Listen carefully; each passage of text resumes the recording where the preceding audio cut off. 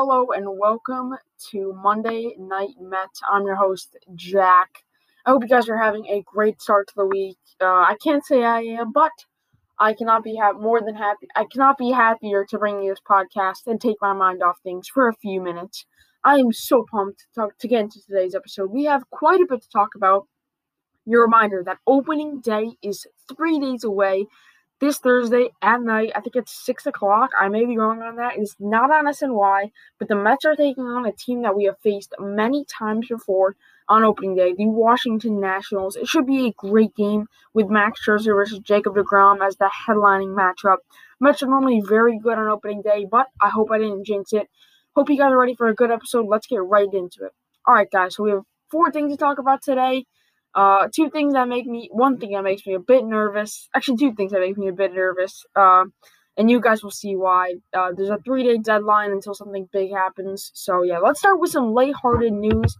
Mets owner Steve Cohen is announcing that the Mets are bringing back the awesome black uniforms. These are the black. Well, okay, I'm not sure why I'm saying these are the black uniforms because they are black, but I'm trying to describe them to the listeners. They're black uniforms. The outline and the main color of not the outline. The main color of the text and numbers is blue. The outline is orange. They're just really cool uniforms, and I know a lot of players have really, been vocal, specifically Pete Alonso, in trying to bring these back. And Steve Cohen said they're going to do it. There's not really a ton out right now. There's not going to be like a Friday night, black uniform or anything like that. That might be the case, but they have not said anything right now. As I said, Pete Alonso, JD, Stroman, and Smith, among others, have been very in support of these black uniforms. So that's kind of like a fun thing to kind of take our mind off the elephant in the room, the looming cloud over our heads, which I will get into a bit later. Some roster updates. Mike Montgomery was released after a terrible outing in spring training. I wish all the best for Mike Montgomery. Short stint with the Mets. I wish him all the best. He had a pretty bad spring training, but as I said, I wish him the best. Hope he does well. Hope he gets to play somewhere. Not a bad player, just had a bad outing, and the Mets weren't going to use him. They talk about his value. He's probably going to be a AAA guy. If Mike Montgomery feels he can provide opening day roster value to another team, and that other team believes in him, he can go there and he can do well, or he can suck. Does not matter to me. But speaking of the guy who not really took his job, but made the opening day roster, is Robert Gsellman. In my opinion, here's my take on this. I've never been a big Gsellman guy. I think he'll work out of the bullpen. Obviously, he could be a starter.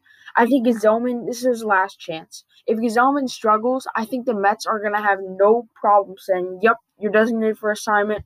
Joey Lucchesi or David Peterson, you guys go back to the bullpen. You start working under the bullpen because Carlos Carrasco and Noah Syndergaard will be back this year. And if Robert Gsellman isn't anything but above average, then I don't see the Mets keeping him. I think he'll be designated for assignment, which means that he'll have a certain amount of days that a team can claim him. And if the team does not claim him, he'll probably go down to AAA. So now I have to get into the hard part, which is Francisco Lindor. We all love Lindor, or we hope to love Lindor. Steve Cohen had dinner with him, but Steve Cohen did admit that it's hard to know on whether or not he's going to sign. Those were his words. It's hard to know. There's a lot of uncertainty with Lindor right now.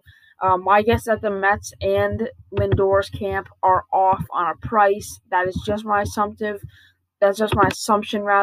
I have a feeling that Lindor obviously wants one price, and the Mets are saying, "Come on, man, let's bring it down a little more. Like, we know you're a good player, but we need you to bring it down a bit more." I think that overall, I think that Francisco Lindor is an amazing player, and I would love, love, love to have him on our team. I don't know. I think if he wants too much as I hate to say this, guys, we don't overpay him. I love Lindor, and I really, really, really want him to be back with the Mets, but you can't overpay him. You just can't. I mean, there's so much young talent on this team, or not even young talent, just talent overall, that I think overpaying Lindor would be criminal. But the thing is, you also can't not extend them. So it's a tough boundary. And I'm being hypocritical here, but you have to sign Lindor. Now, you don't have to overpay him, but you have to sign him. And this is why I'm glad I'm not an MLB GM, or an MLB owner trying to negotiate with these guys. Lindor's probably asking for a lot of money. As he said, he's a heck of a ball player. But the Mets are also, dealing with money issues. Not money issues, but they need, you can't just give all your money to one guy. And, I think the Mets have to extend him, though. That's the priority. I think if you go into the season, obviously it's not the only reason why you got to extend them, but if you go into the season with Lindor not extended and Lindor ready to hit the open market, it's just going to be an awkward tension between Lindor and Mets fans that I just think is going to skew, it's just going to rub Lindor the wrong way. Now, you might be asking yourself, wait, is there like a deadline? No, there's no official deadline. But Lindor has made it clear that he does not want to discuss contract negotiations during the season. And I want to love Lindor. I really do. I want him to be my favorite player. I want to watch him hit home runs, knowing that I'll be able to watch him do that for the next 7, 10, 100 years.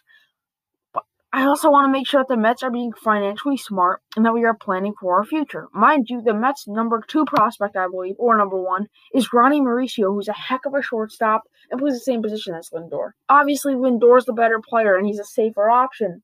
But I don't overpay when we have a very talented player at his position. So yeah, I don't hold all the answers. I never have and never will.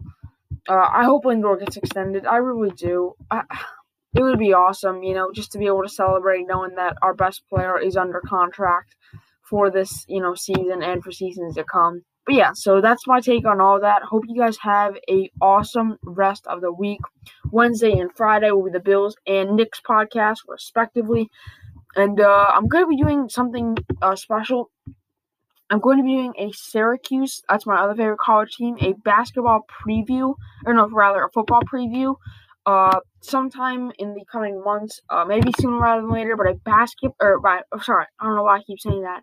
A football preview, talking about all things football and to prepare you guys for the next season.